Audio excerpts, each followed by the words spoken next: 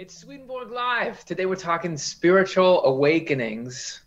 How could you not want to hang out for that? My name is Curtis, and I'll be your host. And I have with me, we're talking about Swedenborg info on spiritual awakenings, the stuff behind the curtain, the framework that makes it all happen. And who better to go through this with than a writer on our show, Swedenborg in Life, and a translator of Swedenborg's work. So a lot of wisdom here. Let's have our panelists introduce themselves.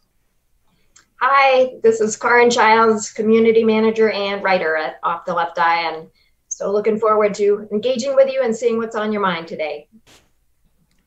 Hello, I'm Cara Dom. I'm a Latin consultant for Off the Left Eye, and I work on the community response team, which I love. Glad to be here today. And we're also glad to have all of you here with us. And there's a lot of ways that you can participate. What we're trying to do here is have this be the hub of community interaction for the whole Off the Left Eye community. So there's a number of ways that you can be involved with us. First, I got to talk about how you can make this programming possible and how you can send it out to the world. So otle.causevox.com. We are a not-for-profit. If you make a contribution there, it lets this message exist and persist and lets us put effort into it. So go there, please donate. Your donation goes twice as far today. We have a $10,000 matching gift that a generous anonymous couple gave. We're 45% of the way there. We want to get to 100% so we can maximize that gift. Your money goes twice as far. Also, today, as an incentive, watching live, if we raise $100 before the end of the hour, we will get a bonus 15 minutes of Q&A with the three of us. So that's going to be exciting. It was so exciting to see the thermometer go up. Is it going to make it? Is it not? Also, though, introducing that even if you're not watching live, all new donors to Off the Left Eye, we are going to have a raffle and a drawing. So next week, the 28th, everybody who's a recent new donor to Off the Left Eye is going to get their name entered in to win some OTLE new logo swag, a new logo item.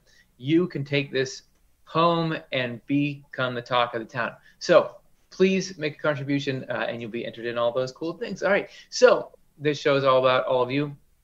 Get your questions into the chat. That's all we're going to talk about is what is on your mind. So, and as we're starting to build up some questions, we want to focus on all of you again, because we had a question we put out to all of you this week, which was, what is a spiritual insight you learned from going through a difficult phase? We're talking spiritual awakenings, and those have to come with a little bit of struggle at times, the spiritual temptations or trials, as Swedenborg describes them. Did that ever happen for you, that something was difficult, but you saw something come out of it? Karin, the community has spoken. What did they say? Yeah, I was really touched reading through these because it's just amazing the insights people can get after going through hard times. And what I'm going to read is just representative of excerpts from the responses, because we couldn't fit them all in, but I'm going to go through a lot of them, and I'm really impressed. So, few hardships are not accompanied by an unexpected benefit or lesson. So true. It can be wonderful to actually actively look for those. Yeah, hard to see at the time, but. Yeah, but just look for it later.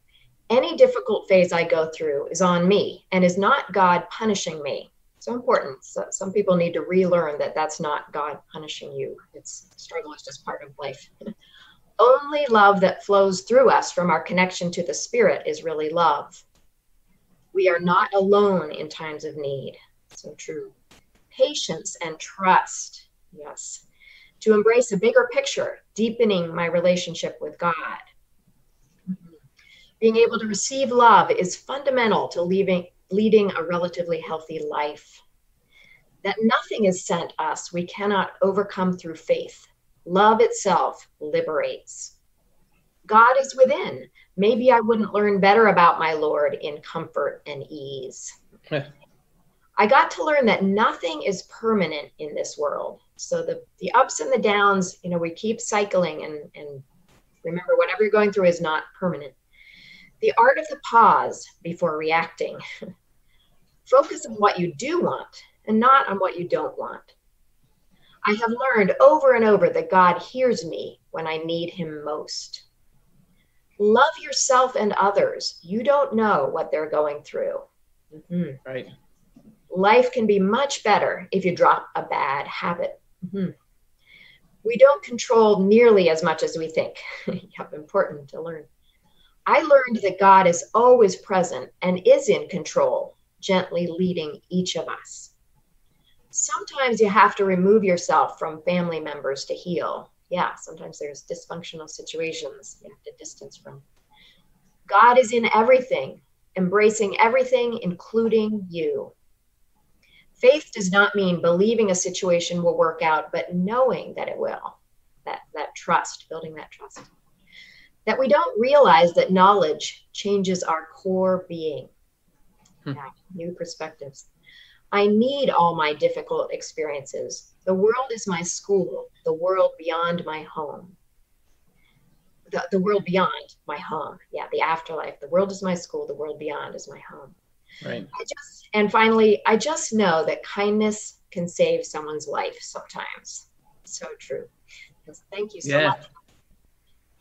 Well, and look at those are very positive things if we're talking about struggle. And if one of the greatest tools that the sort of unveiling of the action of providence in the world can give us is a different way to see suffering, it seems like people are already making that transition. So thanks everybody for being willing to bare your soul a little bit there with that. And now we want to hear about what you're thinking about today. What questions are you asking? So let's go to the chat.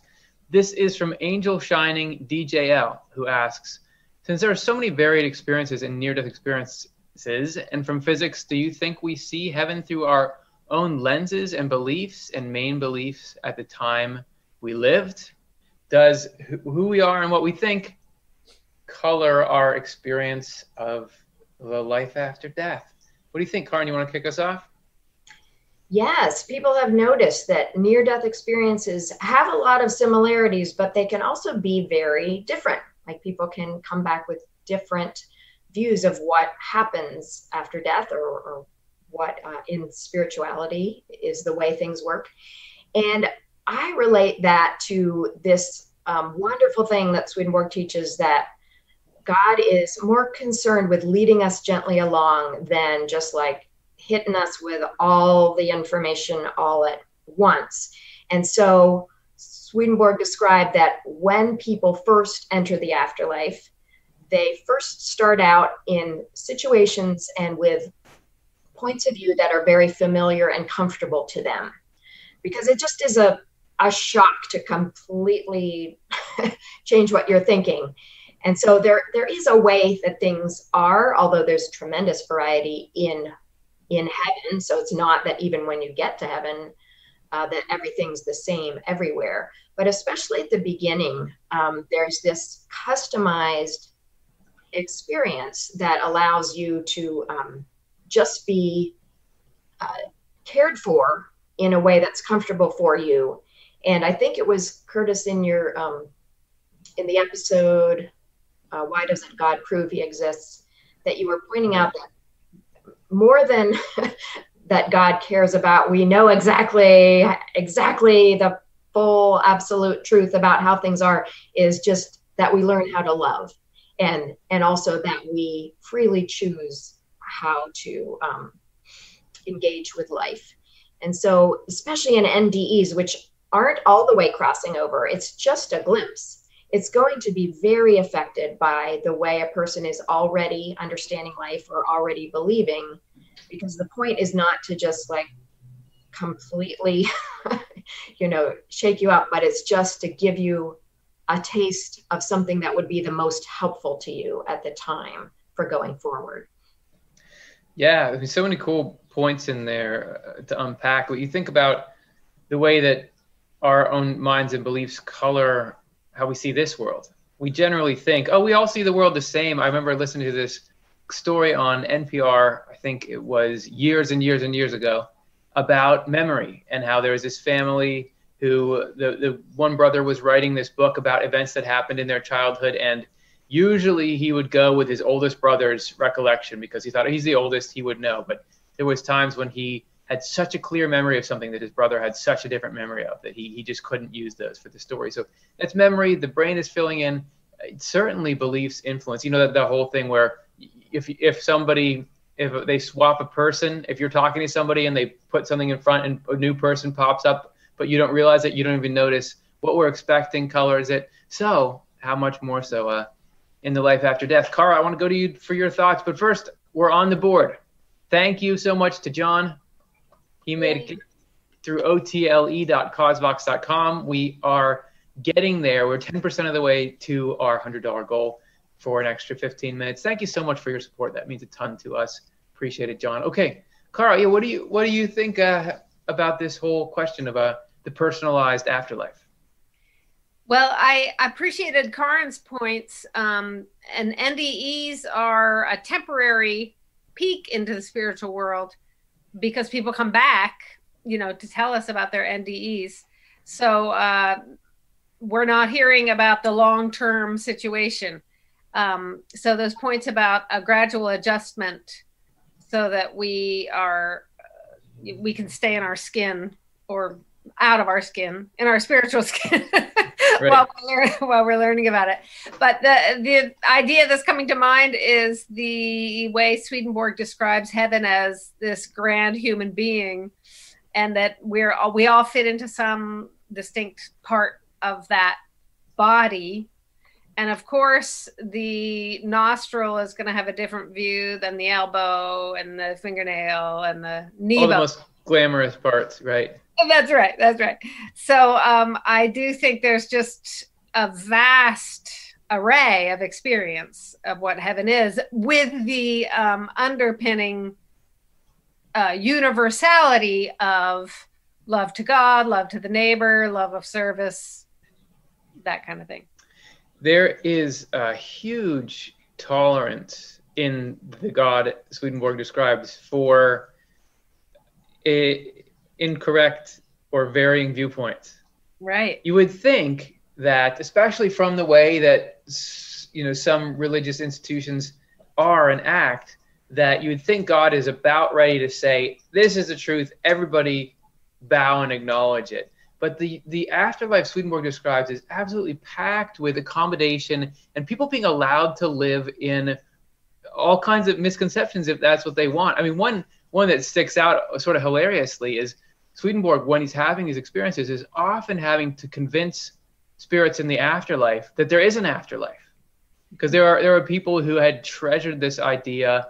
They fundamentally didn't like the love that God stands for. And so from that, don't like the idea of a life after death and of God. So they're allowed to sort of forget when they made the transition and live in that sort of illusion. So to flip it on the positive side, no matter what the early phase of the spiritual world seems to be, nobody sees it as it really is. I mean, we're all in our illusions. It's only as you move deeper into heaven that you're actually starting to get your eyes open and seeing reality. But like all of hell, as Swedenborg describes it, is God saying, okay, you can see the world just about as you want to see it. And I'm not going to say you're wrong. I'm just going to keep you from doing harm. So it's just amazing because it drives me a little crazy. I'm just like, people have to know what's true, but that's not what God's up to.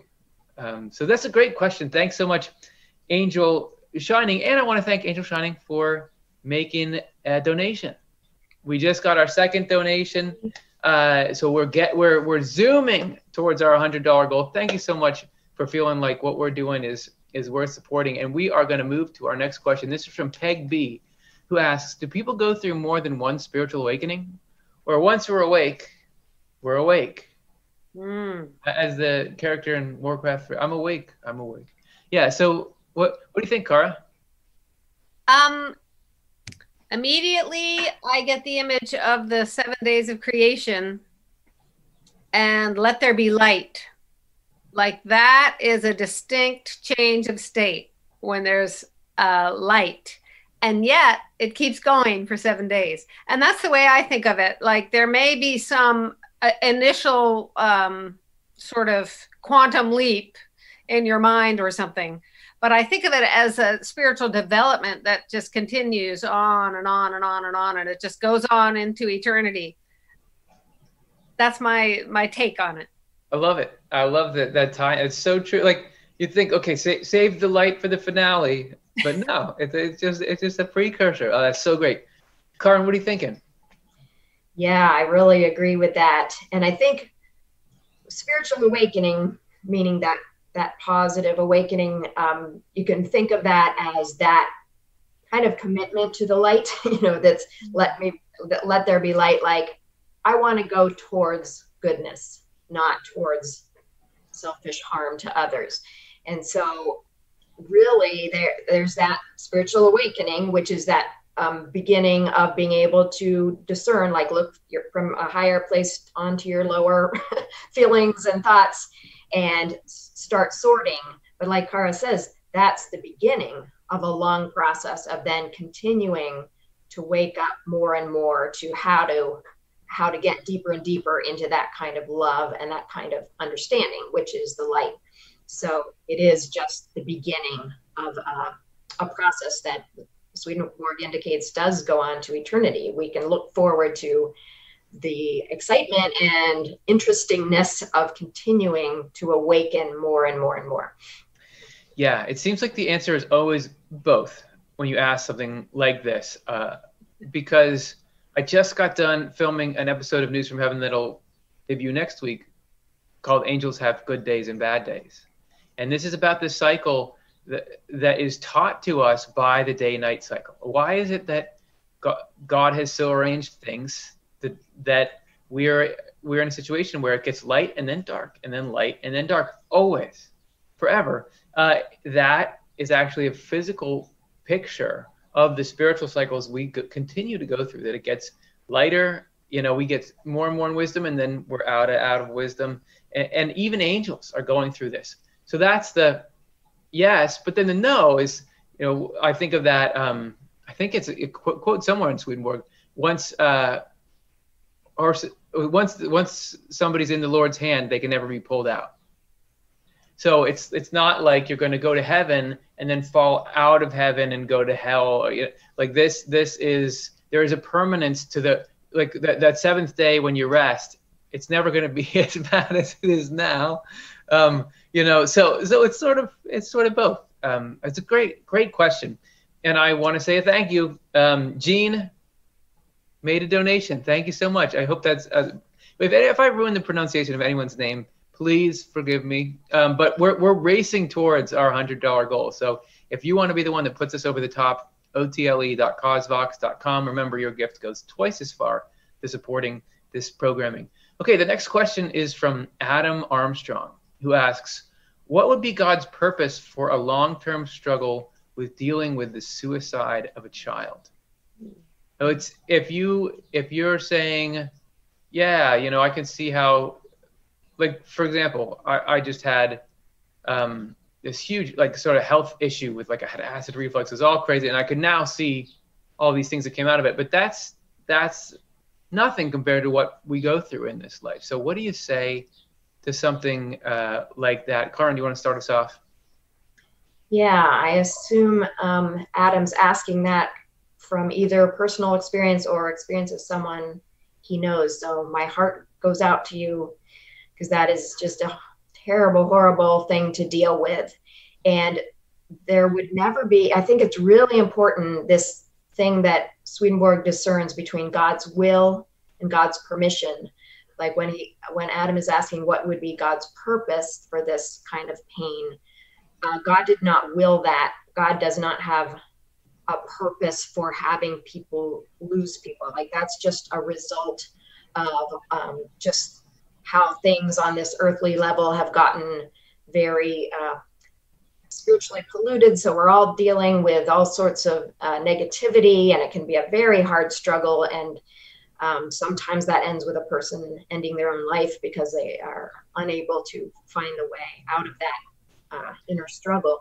But there was never a purpose, like God was never causing that to happen. So instead, it's not that God doesn't have a purpose for that kind of struggle, but God brings good out of whatever we go through. So if this terrible thing happened, which was not God's will, and the person who is left on earth grieving that, God will take care of you. It's very painful. I've been through different kinds of grief, not that kind of grief, but I do know people who have been through that kind of grief. And I see that grief takes a long time. It's a long time to heal from, because that's a huge wound.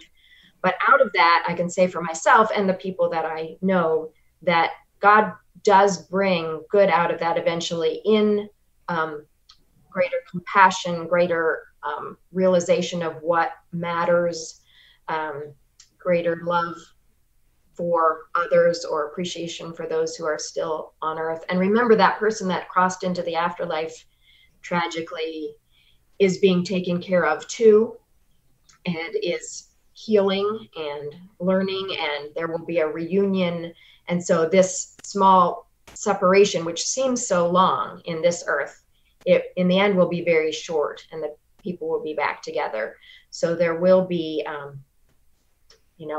love wins in the end, and this pain will be very temporary, and all tears are wiped away once there is that reunion in the afterlife.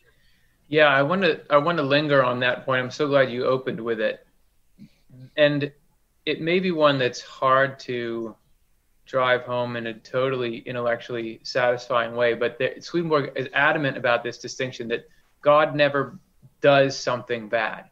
That God doesn't press a button and say, I'm going to have something terrible happen. God brings good out of hard things that were unpreventable, which may seem like it's just semantics, but I think it matters a lot, to me anyway, to just realize, okay, it's not like all the hard stuff we go through. It's not like God saying, well, I'm doing this to you, and then I'll bring this out of it. It's that, yeah, hell does everything bad, and God deftly maneuvers so that in the end, everything actually is better. So the only way you could ever find some kind of meaning in a situation like is being described here is that when we step back and think about the eternal state that we were talking about, like the state where we're in the afterlife, right? And we've developed as we've developed, and that state that goes on and on and on without end, that state for the person who took their life, for the people that love them, somehow the eternal state of everyone will be better despite this. That there will be more happiness somehow that will pay off over and over and over, that somehow God will take this situation that nobody would have wanted to have happen and bring things out of it that will somehow bring people closer. And we're not going to know exactly what that is, but the Lord is the master of knowing the human heart and knowing how to mend things and heal things and bring it together. Yeah, Karin, do you want to finish up, and then we'll hear from Kara? I just wanted to add that terrible things that happen on this level are symptoms, and so there are a lot of suicides, and that is a symptom of something deeper that needs healing and fixing. And so I have also heard many a story about people who have had a loved one die of suicide who end up being part of movements that are trying to address the issue of suicide and suicide prevention, and so become part of the cure. And so over time, those who have been through that experience, God can use to help eventually cure that and have that not happen on earth anymore. Yeah, absolutely. Kara, do you want to weigh in? I'm just noticing that the question puts an image in my mind of God sort of standing back and watching the person struggle, which is not how which is not how it works, I don't think. My image is that God has his arm around the person who died of suicide, the parents, everybody involved, and is just helping them walk step by step on each of their own individual journey. As difficult as it is, he's taking you to a good place in the end. And it's not some kind of objective, sort of scientific observation of what might be being learned by anybody. It's a with you in the struggle kind of situation. That's a great point too. I cannot imagine that it would be true that God doesn't suffer more and more acutely in every hard situation. I couldn't imagine, like, you think about when we think about like a general in a war, we think they're brave when they go into battle with their troops, right, rather than sit back. Or if we think about some kind of leader taking on the risks they're asking people below, it got to extrapolate. It could only be that if God is going to allow something, it's got to be that God is taking the worst of that blow. And you can think of God as just this sort of ephemeral omnipresence that doesn't, but God feels. We only feel as a proxy of God's feeling. So God is feeling. I mean, the Jesus Christ lesson is like God will step in and feel the worst of the worst. So I do think it matters to say, whatever anyone's going through, God is feeling that harder than they are, and all the despair and the slogging. God obviously doesn't always knows what to do, but it's got to be that there's that alongside it. So I just appreciate Adam, you being able to open up that question and that discussion. And again, our hearts out to you or whoever you're thinking of, if it's a particular example or just all the people who have had that happen. So let's move on to our next question. Before we get there, I gotta say thanks to John. John is back. John, who donated before, donated again. Thank you. And we're at 100. Like, we made it. It's not even halfway done the show, and we're there. So we're going an extra 15 minutes, which is great because I'm really enjoying this so far. And that doesn't mean though that you supporting us stops mattering. Now, go to otle.causebox.com. Your donation still goes twice as far. If you're a new donor, you still get entered into the raffle. Your donation makes this kind of programming, this kind of sharing we're doing here possible. So go ahead and log on. Let's see if we can't run that up even farther. All right, next question. Nana Rosebud, who asks, does the earth actually have to go through a spiritual awakening at the same time as the human race? Surely it needs to, along with the animals. So is it just people who have to clean up their act, or are we talking about Gaia herself, or do people call the earth Gaia sometimes? What's the full to-do list here on spiritual awakenings? Karin, what do you think? We've talked about this in a couple of shows, but Swedenborg presents this fascinating concept that human beings were created to be this conduit between God in heaven and physical nature. And that when we get our act together as a human race, we will actually free up much more energy, divine energy, coming into nature and animals and everything in creation. I remember a particular paragraph that really just struck me, like just giving me this idea, like it'll just like zing, like there will be so much more energy flowing into everything in creation when we can get back in alignment with the role we were created to be, this conduit between. And so that's kind of in contrast with the idea that maybe human beings are are the problem, and if we would just get rid of us, well, we are the problem, but we can also be the solution. Let me just make it clear. Yes, we are the problem. We definitely are. We are the ones that make the free will choices, and we chose a direction that has really blocked things up. But there's a promise and a prophecy that we're going to get back into alignment, and that's the holy city symbol of the future golden age, where things come back into this happy state for everyone and everything. And so for me, it's a great incentive to do my little part, to just try to clean up my own little personal act, to bring a little bit more heaven energy through to whatever extent I can in these few years on earth, because collectively, like the more and more people that do that, you just imagine it as these little pipelines that are bringing more and more in.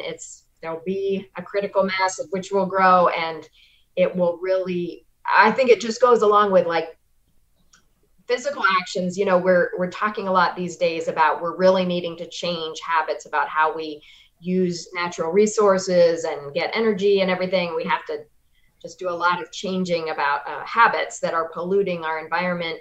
So doing that as well as the spiritual work, I think is going to do amazing things for planet Earth and all of nature, as well as for human beings' experience on Earth. Doesn't sound so bad.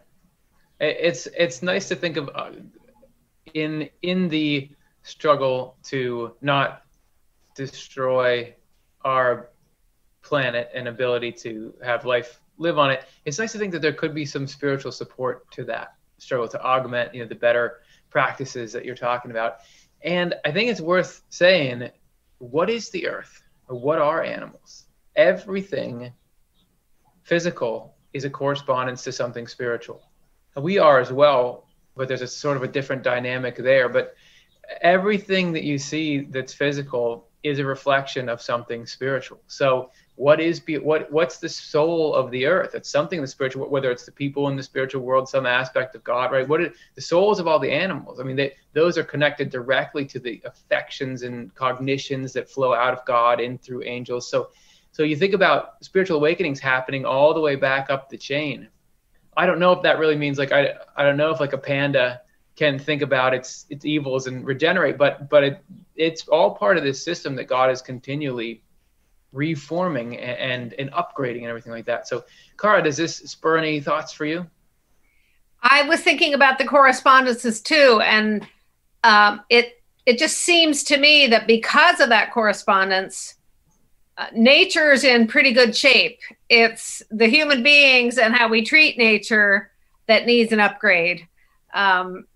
But yes, what do they say? What does Swedenborg say? That existence is continual creation or something like that. So yeah. So everything in nature is, like Curtis said, is a constant stream coming out of divine love and wisdom. So it's already a dynamic thing. And we can just do a lot to improve how we interact with it. Absolutely. Okay, that's a fun conversation to have. Thank you so much, Nana Rosebud, for that. Hey, we're at our halfway point. Everybody take a big breath in. Well, that's what I would say if we were actually at the halfway point. We're at the halfway point of the non-bonus section. I don't know how to calculate with the bonus 15 minutes. Is it 37 and a half minutes? I can't do that. We made it. Thank you, everyone, for your questions. And thank you for your donations and support. Hey, you can still support us. It can still go twice as far, otle.causevox.com. Get in there and help this kind of programming go out to the world. So what we want to do now is take another question. You guys ready? Okay. Yeah. Erica Rouse asks, and this is a cool one, do you think spiritual awakenings cause a chain reaction in others around the one having it? Yeah, Cara. I just recently came across a little quote in Swedenborg, and I can't. No way. I quoted exactly. I wrote it down. It's on a scrap of paper in that room. That says something. It says, I keep losing the box. Wait, no, go get it. It says something like, we can't develop spiritually unless we're in the company of people who are doing so, which I have noticed in my own self. Like if I'm hanging around people that are awake and working, it really makes a difference in my ability to do so. But I had never come across that in Swedenborg, and I was pretty stunned by it. No, you're stunning me right now, because you got, okay, at some point we got to see that, because isn't that the thesis for this show? Yeah. What are we doing here at Swedenborg Live except hanging around, the panelists, the audience, the moderators, everybody who are here working, trying to grow spiritually, and we're allowing each other to do it. Okay, this is too cool. Karin, what kind of thoughts is this spurring you? Yeah, you're making me think. Well, a couple of things. As a moderator who has been moderating live chats before on our channel, I definitely love the dynamic of the people in there all supporting each other and sharing thoughts to each other's questions. And there is absolutely a very cooperative element to supporting one another in trying to think in higher ways and know ways to live that are more loving. So there is absolutely this way that God has set up life, that we are meant to be working in teamwork with others. And that is, heaven is this amazing teamwork machine that is just letting God flow through all these different people to each other and from each other. And that makes the blessings multiply incredibly. So that is the system. And so, yeah, we are meant to support one another. And there are definitely people on earth who don't seem to have as good support systems of others. And that is a hard thing, but God makes sure that in the end, it's all evened out, because there are angels present that were there with the person when they were a baby and are not going to leave that person, and are going to help that person in various ways during their life, even if they struggle a bit with earthly relationships. But also just thinking of this concept in the Bible of where 2 or 3 are gathered together in my name, said Jesus, there am I in the midst of them. And this idea of when there is multiple people cooperating, or just 2 people, 2 or 3 gathered, there is a power in that. And that can really boost one another's perspective and spiritual growth. Because I was just reviewing our episode, The Lies Evil Spirits Tell Us. And in there was a quote about how evil spirits want to isolate us and I think that's because they know if we just get isolated and are only in our limited own perspective, we can get lost. But if you have just one other person who you can bounce your perspective off of, and they can say, well, no, I don't think that's as bad as you think, and let me do that. There's so much power in that. So I definitely think that we're all connected that way. Well, because when you're isolated, you don't really have a handle on how crazy the thoughts hell is putting into your mind are, how ridiculous they are. When you're by yourself, you start to worry about things, and your fears seem pretty plausible. But as soon as you can talk to someone who's just like, come on, that is not going to happen, it does break a bit of that spell. Cara, did you get it? I did. I got it. I gotta hear it. I gotta see it. Well, it's a little disappointing because I wrote down True Christianity 607 ? So I'm not sure that's the source, but I wrote down that a person can't become spiritual except in the company of other spiritual people. That's great. That's great. You're right on, Erica. That's good. Right on point. Yeah. Thank you so much for asking that. And let's say a gigantic thank you to Regina. Regina made a contribution. Thank you for supporting what we're doing.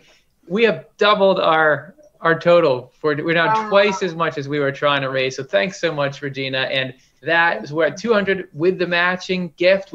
Today we've all together raised $400 to support this kind of programming and reaching the next person with it. So thank you so much. Really appreciate that. Hey, let's do it. Let's do another question. We got to give the people what they want. We got to do another question. This is from Young at Heart, who asks, what are the ways of making sure that your inner self wins out over your outer self during times of spiritual awakening or trial? Man, it's a good question. On topic, gets right to the heart of it. Yeah, what role do we play, or how do we best approach these tricky periods of spiritual growth? Because if you're down there in the pit, you want to at least be able to feel like, can I be maximizing the constructive action here? So, Cara, do you want to kick us off there? Sure. When I think of my biggest trials so far, they're all something that's flying in the face of something I want. And which is not to say that everything I want is that bad of an idea. But for me, just getting clear that there's a bigger world than my desires. So running it through the filter of, just trying to look at that from some different angles. What do I feel so strongly about? Why do I need this to go my way so badly? And try to compare that with love of the neighbor, considering what God might have in mind for other people involved. Just somehow bringing my own, self-interest into the light a little bit and trying to air it out. That's great. Yeah. I love it. That's a great thing to remember. It does seem like I was just giving a presentation and quoting a few things from Swedenborg's Journal of Dreams, which was sort of his awakening process or cataloging his awakening process. And this central theme of that is, in a lot of ways, him struggling with his, as he calls it, excessive pride in his accomplishment. So it was really about the inner versus the outer self, struggling there, even though there was a lot of things he was going through and attacks from evil spirits and all this. But it seemed like the real work that he thought was being done there was finding a way to not have his ego sense of self be the center of the universe. So, Karin, what do you think? How do we make sure that the inner self wins out over the outer self during times of spiritual awakening and trial, which, by the way, is what Swedenborg says is accomplished by these things, is that the inner self gains control. Inner self being the good and true things that the Lord is putting in you, gains control over the selfish and materialistic things that run us when we're sort of asleep. Yeah. I think one thing that's important to remember in the midst of trials and struggles is, if you feel like for a while your outer self is winning, don't worry, because that's how it can feel in the middle of a struggle. And that does not mean that your inner self isn't winning, because the Lord is the one doing the work. And the only reason that's not going to happen is if we consistently resist that, that higher ground and seem worse. You're supposed to seem worse because your evils get kicked up in those things. So it actually seems like, wow, I've really got some issues, but it's just because we can see them now. Yes. And you could just be in a flood or a down part of the spiral temporarily, and you can feel like I'm a mess. There's no hope, and that actually can be, it's a rock bottom situation that can actually be a very powerful turning point of giving things over. Because what I'm going to say is, I think a key phrase is "Thy will be done," and for me, about the inner winning over the outer. Because, like Kara was saying, we even when it's a very good thing, we're wishing, like, as a mom, like one of my kids is going through something hard and I wish they weren't going through that. Even if, or something you care about is threatened or being confronted or something, even if it's a good wish, the thing is that God is taking care of that on a bigger level. So if I can, I can wish it was fixed right now or in a certain way. But if I can just give it over, and sometimes I do a practice of gratitude in the midst of when something's happening that I'm totally not feeling grateful for, but I just purposely say, thank you, Lord, that you are working on this, or that, something to trigger my higher trust that I'm maybe not feeling right then, but to remind myself that God cares more about good things than I do. God cares more about my children than I do, or about anything good that I want to happen, and has a better idea of how it will all work out for the best. And so for me, a real good tool is the "Thy will be done" phrase, and to give it over to trust, even when I'm not feeling that trust, that the Lord is in charge and the Lord will bring everything to a good end. You're right that can be picked up no matter what, because you can kind of think, well, yeah, if the thing I want is good, then I should be upset about this, but there is even there work to do. And a sort of a companion point to that, it's a little bit of a technicality, that Swedenborg says that you overcome in temptations if afterwards you attribute the success to the Lord. that you have to, once you get through and things are better than they were, or you have learned something, like think of all those answers people were giving in the beginning of things that they've gained from these struggles. Part of how you make that serve you spiritually is to say, look, now I have this, and it was the Lord who got me through that, and it's the Lord that's giving me this. That is actually a crucial spiritual practice, that almost the core of spiritual development is to be giving credit to the Lord for good things. That's what actually leads us into heaven. So yeah, Karin, do you want to give a final thought? Yeah, just also the power of observation from a higher place, whether it's the next day or during it, or any ability to observe, like, whoa, that really took me over. Your inner self is there, even if you just really get taken over by negativity or doubt or anger or whatever for a day or two or however long. If during that feeling, sometimes during the feeling, I can observe, like, whoa, there it goes. My lower self is really rising up. Or the next day, like, wow, that was not fun. And I'm glad, any form of observation is an inner self at play. So that's also a good tool. Awesome. Thank you so much, Young at Heart, for that question. Moving on, Gail Lemieux asks, not a deep question, but what exactly is a spiritual body? Eat, sleep, etc. It is deep, Gail. Thank you for asking it. Well, the answer is deep, too.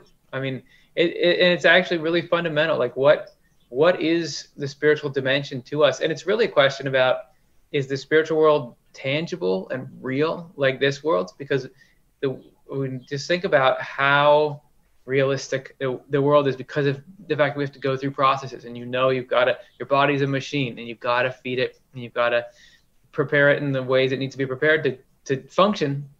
Is there anything analogous to that in the spirit? Yeah, Karin, what do you think?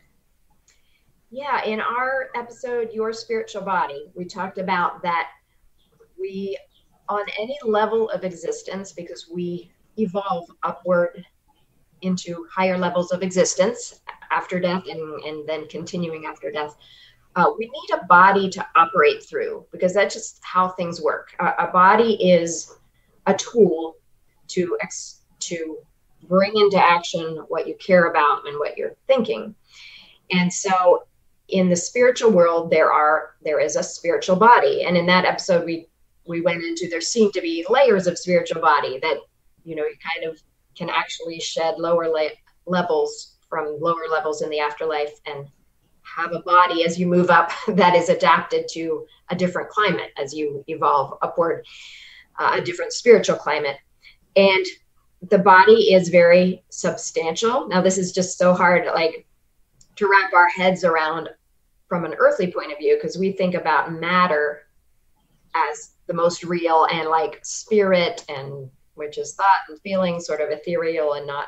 But Swedenborg said from experience, and I've read near-death experience and out-of-body experiences too, that can confirm that spiritual body has substance. It's more real than our physical bodies. Spiritual bodies have substance. They do things. They have parts of the body.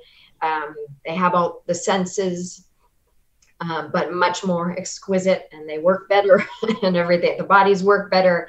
And I get the impression that, as she asked about eating and sleeping, I definitely have read about spirits sleeping and dreaming and eating. And it seems like I think I've just picked up that I think the need to eat changes as you move up. Like, it seems like on a lower level, there's sort of this need to take in sustenance through your mouth in a way that's maybe more analogous to earth. But as you move upward, it's different. The food is really thoughts and feelings.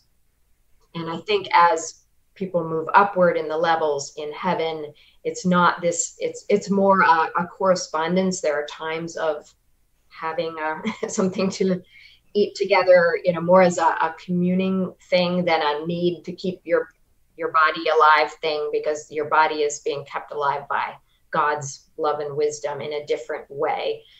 So there are a few thoughts. It's certainly something that's hard to get a handle on, because it's hard to describe these things in earthly terms, but there's a few thoughts. Awesome.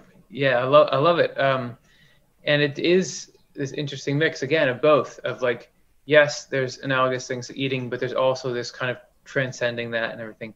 Cara, do you have any thoughts on the what's the spiritual body all about? I'm not having any inspiration on this one. I think Karin said good stuff. Good. Good. Hey, and thanks for being upfront about it, because we can just go on and on if we want, but no, we want to give the people their high quality stuff. Great question. And yeah, the spiritual body is something Swedenborg talks about quite a lot. And I'm sure that just as we know so much more about the body, the physical body now, than we did 50 years ago, 100 years ago, back in Swedenborg's day, they knew next to nothing. I don't even think they knew about cells back then. You think about how much more amazing we know it is now. The spiritual body, if it's like everything else, the spiritual side of things is even more complex and even more amazing. So you are walking around in something pretty awesome under the hood there. All right, so let's go to the next question. Gabrielle asks, what are demons, and why does God let them live or exist? There are certainly a lot of mentions of evil spirits and demons and Satans. What's going on, and what's the plan there? Yeah, Cara.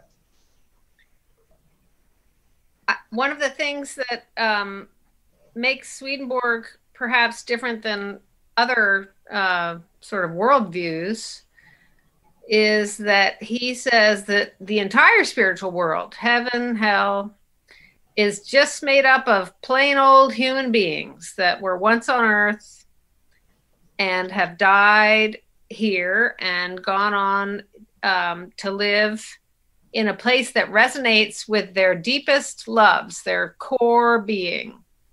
So a demon would be a person who needs to not be around the God thing and the love thing. For whatever reason, they can't tolerate it. So they make a choice to be in a place that is not near the God thing and the love thing, which is what heaven is. So there are people, and the reason why God lets them live or exist is because the most important thing to God is our spiritual freedom. Swedenborg says that the spiritual freedom of human beings is the apple of God's eye. That's like, how protective you are of your eyes if something's coming at you. Yeah. That's how God is about our spiritual freedom. It's the most important thing to him. So he doesn't want to just create us and say, I made you and you love me and I love you and it's all cool. He says, I made you and you're free to opt in to this love thing or not. And right. So it's just people opting out for whatever reason, like I can't handle the love thing. I've got to go be somewhere else.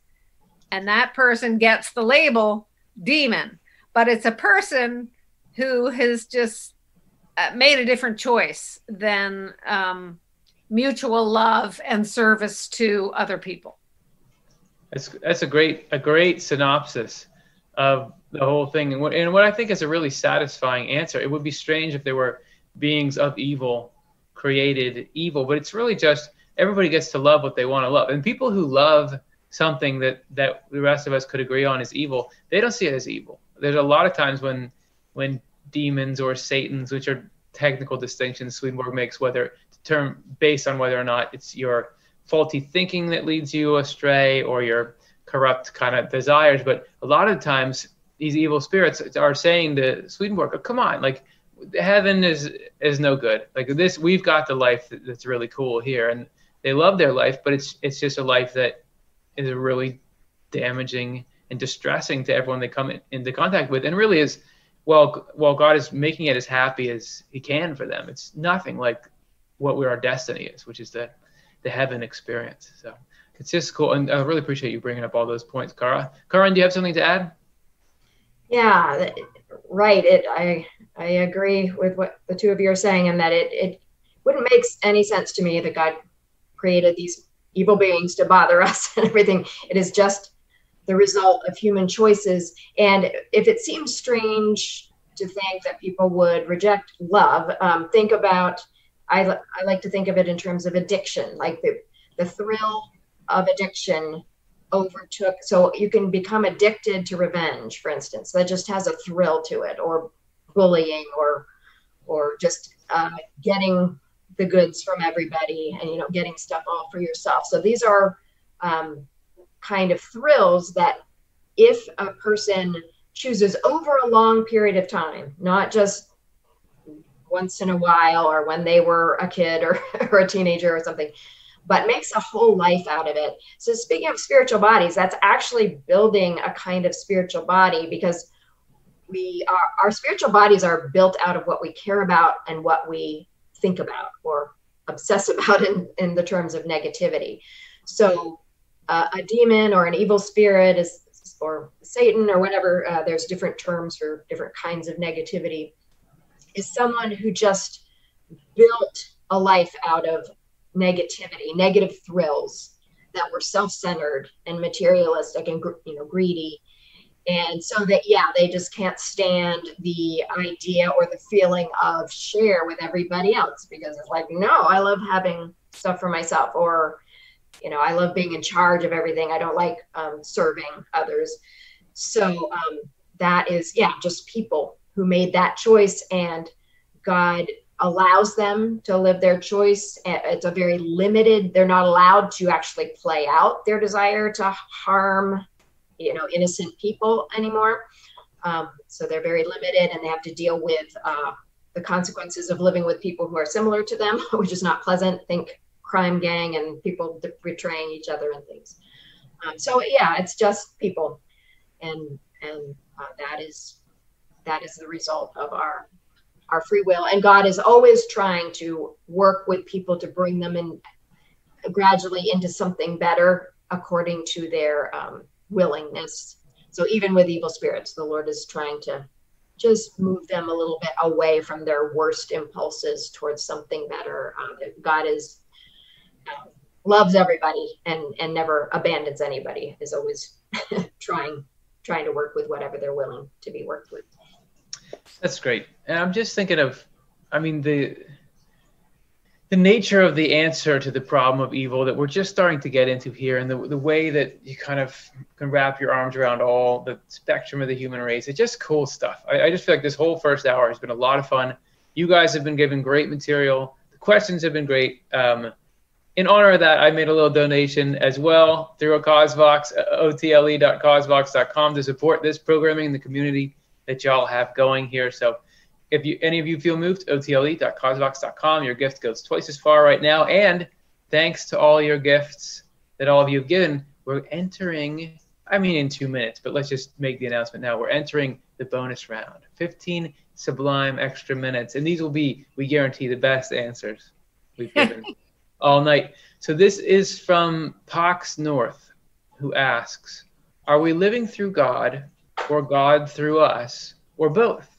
And what do all those options mean? Let's get a little philosophical. Let's go out of Swedenborg's True Christianity mode, out of Secrets of Heaven mode, more into a divine love and wisdom mode. What is it? Are we living through God? I guess we have to define what we think that means. But Swedenborg surely must say something about these potential ideas. What do you think, Karin? Yeah, I guess I'll start right. We run into semantics and everything, but what it brings to mind for me is Swedenborg saying that God is life itself. So in one sense, the only living being is God, the creator, and we are all living because of God's presence in us.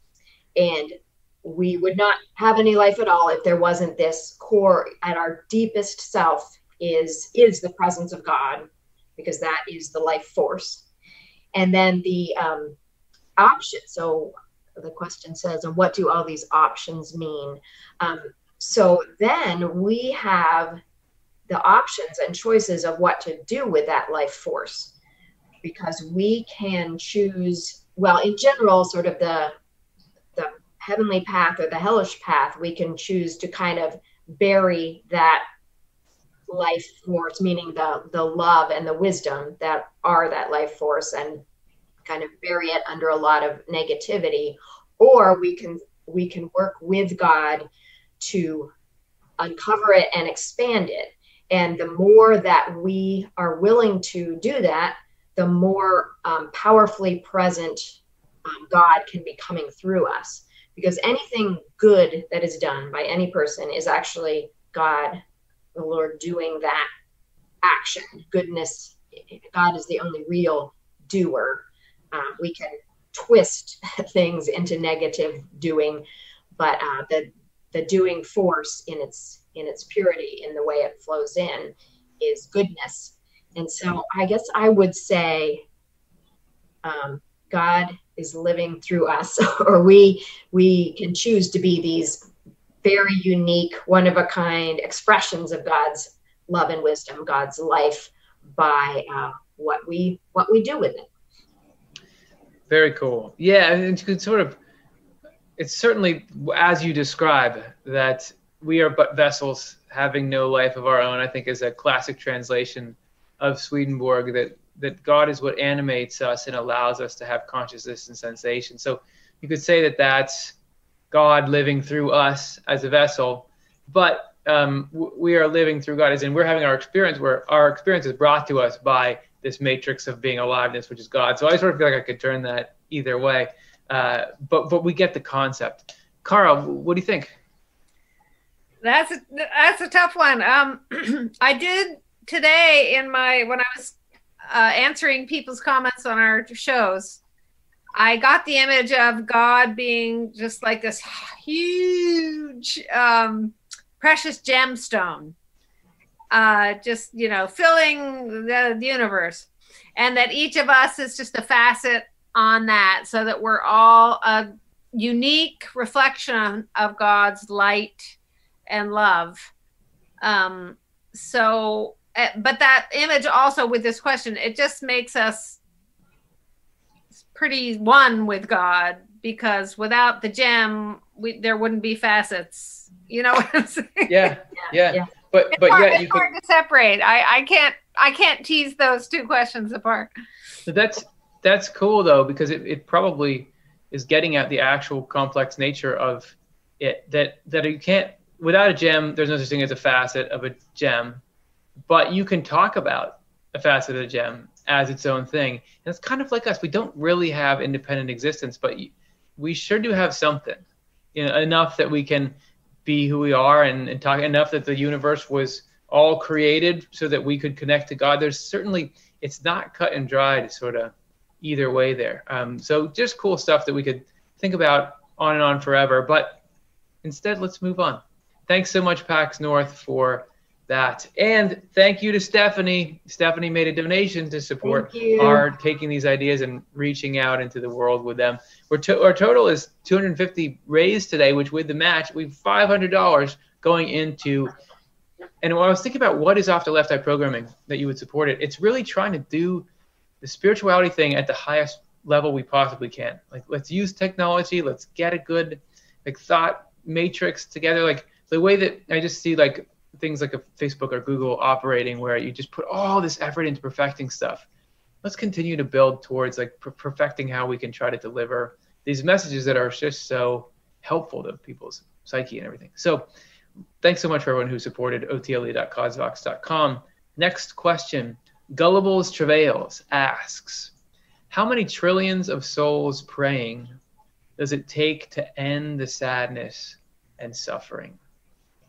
A lot of suffering, right? Especially these days, global pandemic, right? So, Cara, what does it take? What's the numerical threshold there? Yeah, it seems beyond mathematics to me, but my thought is that it takes more than praying. I think the question is, how many trillions of souls changing their lives does it take to end the sadness and suffering? And if we all made it a priority to look to the welfare, to care about the welfare of others and to do something about it, and to not just be content to sit with whether we're comfortable or not. I think it's that kind of doing that would be needed to actually end the sadness and suffering. And if you think about that on a global scale, I mean, it does sometimes blow my mind to just think of every single human being. What if every single human being had an experience that inspired them to change the way that made the terrorists not want to be terrorists anymore, or something, to just pull an example out of the air. But Sure. You know, it involves a change of heart, and that is hard work. So I pray for ending sadness and suffering, and it's hard to imagine it happening very soon. Right. No, that's a great point. Because if you think about the impact of changing lives, weren't we just talking earlier in this show about how all the spiritual work we do affects the people around us, and that the more and more people are putting in that difficult life change, the easier it becomes for the rest of the people to do that. And just on a physical level, so much of the suffering could be prevented physically if people weren't greedy, and if everybody was diligently doing their duty to try to make systems run properly. There's even there, let alone, all the mental and spiritual help we can lend each other. So that's a breathtaking image, thinking about with every person that you walk by or drive by, that they have the good of the human race, like in their heart. That's exciting, man. That's cool to think. And yeah, right. Take some time, but let's get there.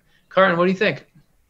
Yeah, I totally agree. I mean, prayer is powerful because it gets your mind pointed in the right direction, but action is crucial. And if we can just realize that anytime you just resist an impulse to snap at somebody or walk by without caring, or just push yourself to do something that's actually going to make a positive difference in someone else's lives, any little efforts on our part is adding to the collective global thing. And so there was a book in my childhood that was called What Would Happen If Everybody Did? Kara's nodding, that remembers that. But yeah, like Curtis is saying, imagine if everybody did. In I've heard it said, like, if in one day, everyone spent that one day just trying to be kind to everyone and not being mean to anybody, the world could be transformed in one day. So any little efforts we make, pray for the strength and guidance to do that, but then do something, and that's how we will change the world. I am reminded of a quote that very early on when my work at the Swedenborg Foundation, before Off the Left Eye was even a project of the Swedenborg Foundation. Like, I'd made it before, and the first project that we did was called Heaven and Hell Facebook page. And I remember early on making these picture quotes on that. And one of the early ones, there was a quote I remember putting on a picture of this like alpine sort of forest. It says, "When we live the life of charity, we are continually at prayer.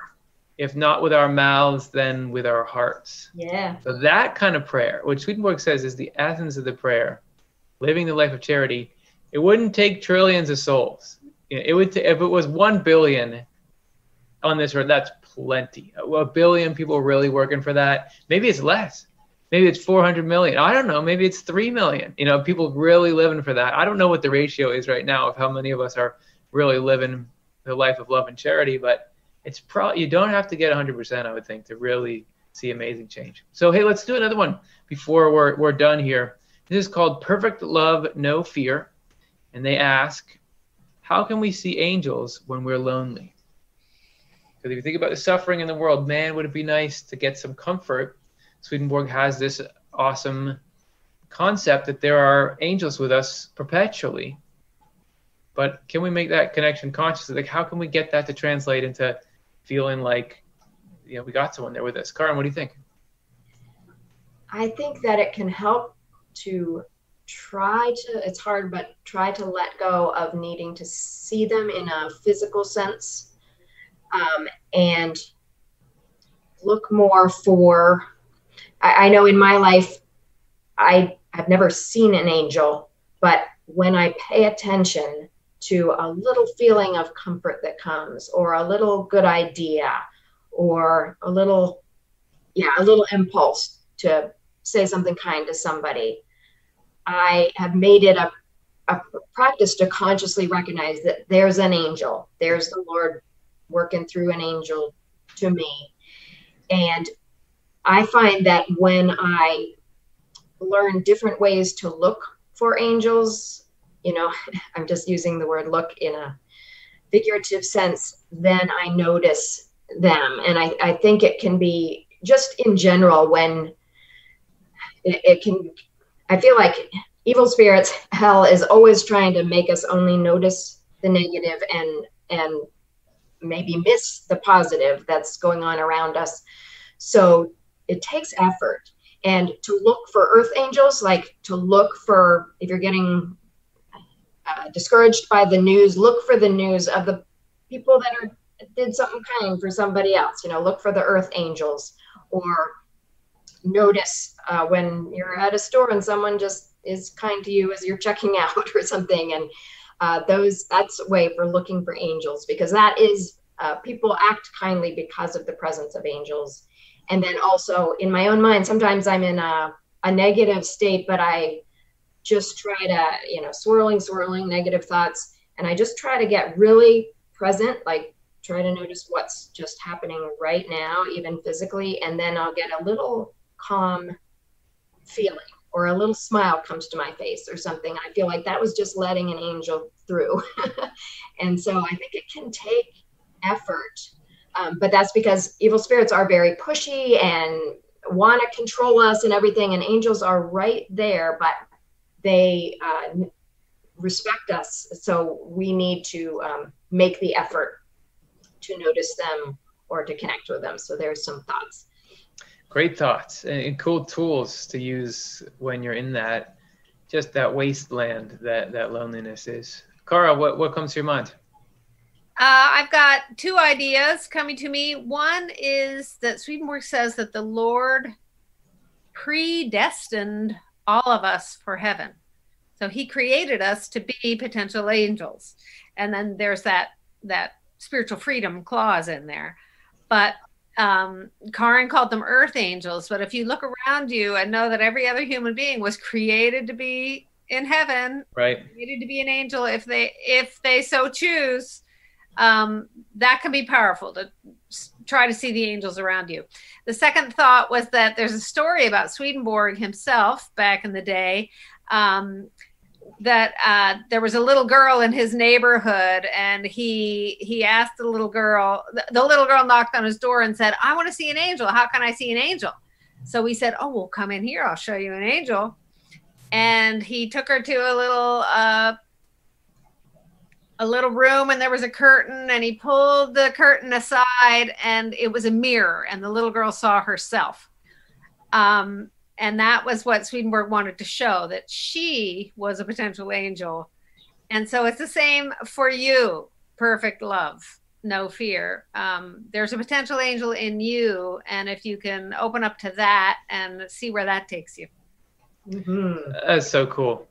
Yeah. And one last thought that I have is about the interface between angels and our aims, that the influence of the spiritual world is not always something we can perceive clearly, but Swedenborg does say there's distinctions between how other influences work on us and how angels work on us. Angels are constantly trying to bend us toward having good purposes, like our overall, what we're trying to do in life, it being more and more something that's beneficial spiritually to us and to others. So it's almost like that's a spot you can try to peek around it and say, am I feeling pulled towards a something constructive or a something loving or something greater than myself? And know that doesn't just occur. It's not dead matter, that those are angels with you in that. It's kind of an expansion on what Karin was saying, of look at the good things that are popping up in you, that what are the good things you want to do, even if it's tough to do them, knowing that there's some companionship in there. And we're hoping that you're feeling a little bit of community here, as we were all saying. We're all angels in training, and so the more that we can, actually, all the good stuff that comes through each one of us is from angels. So that if there's a bunch of people together trying to be good, there's exponentially more angels in there, being the source of all that good stuff. So it's just cool to think about. There is so much light and love out there. It doesn't always feel like it, but doesn't mean it's not there, right? There's plenty that in the physical world that is there, even though we can't feel or see it. So it's there as well.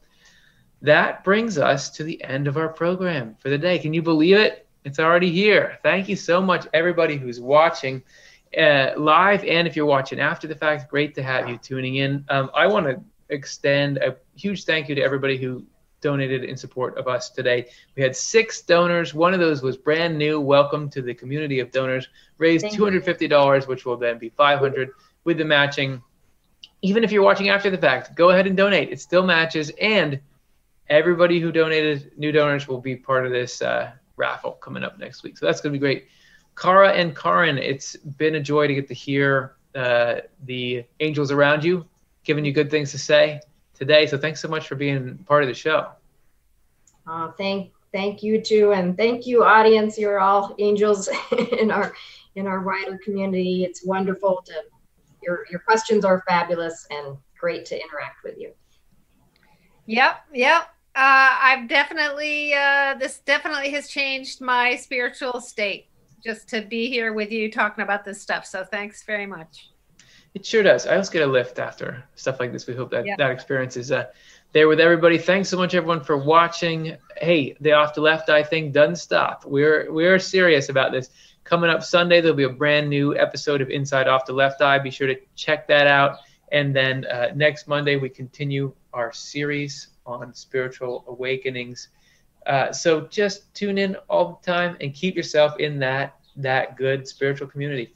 Have a good couple of days, everyone.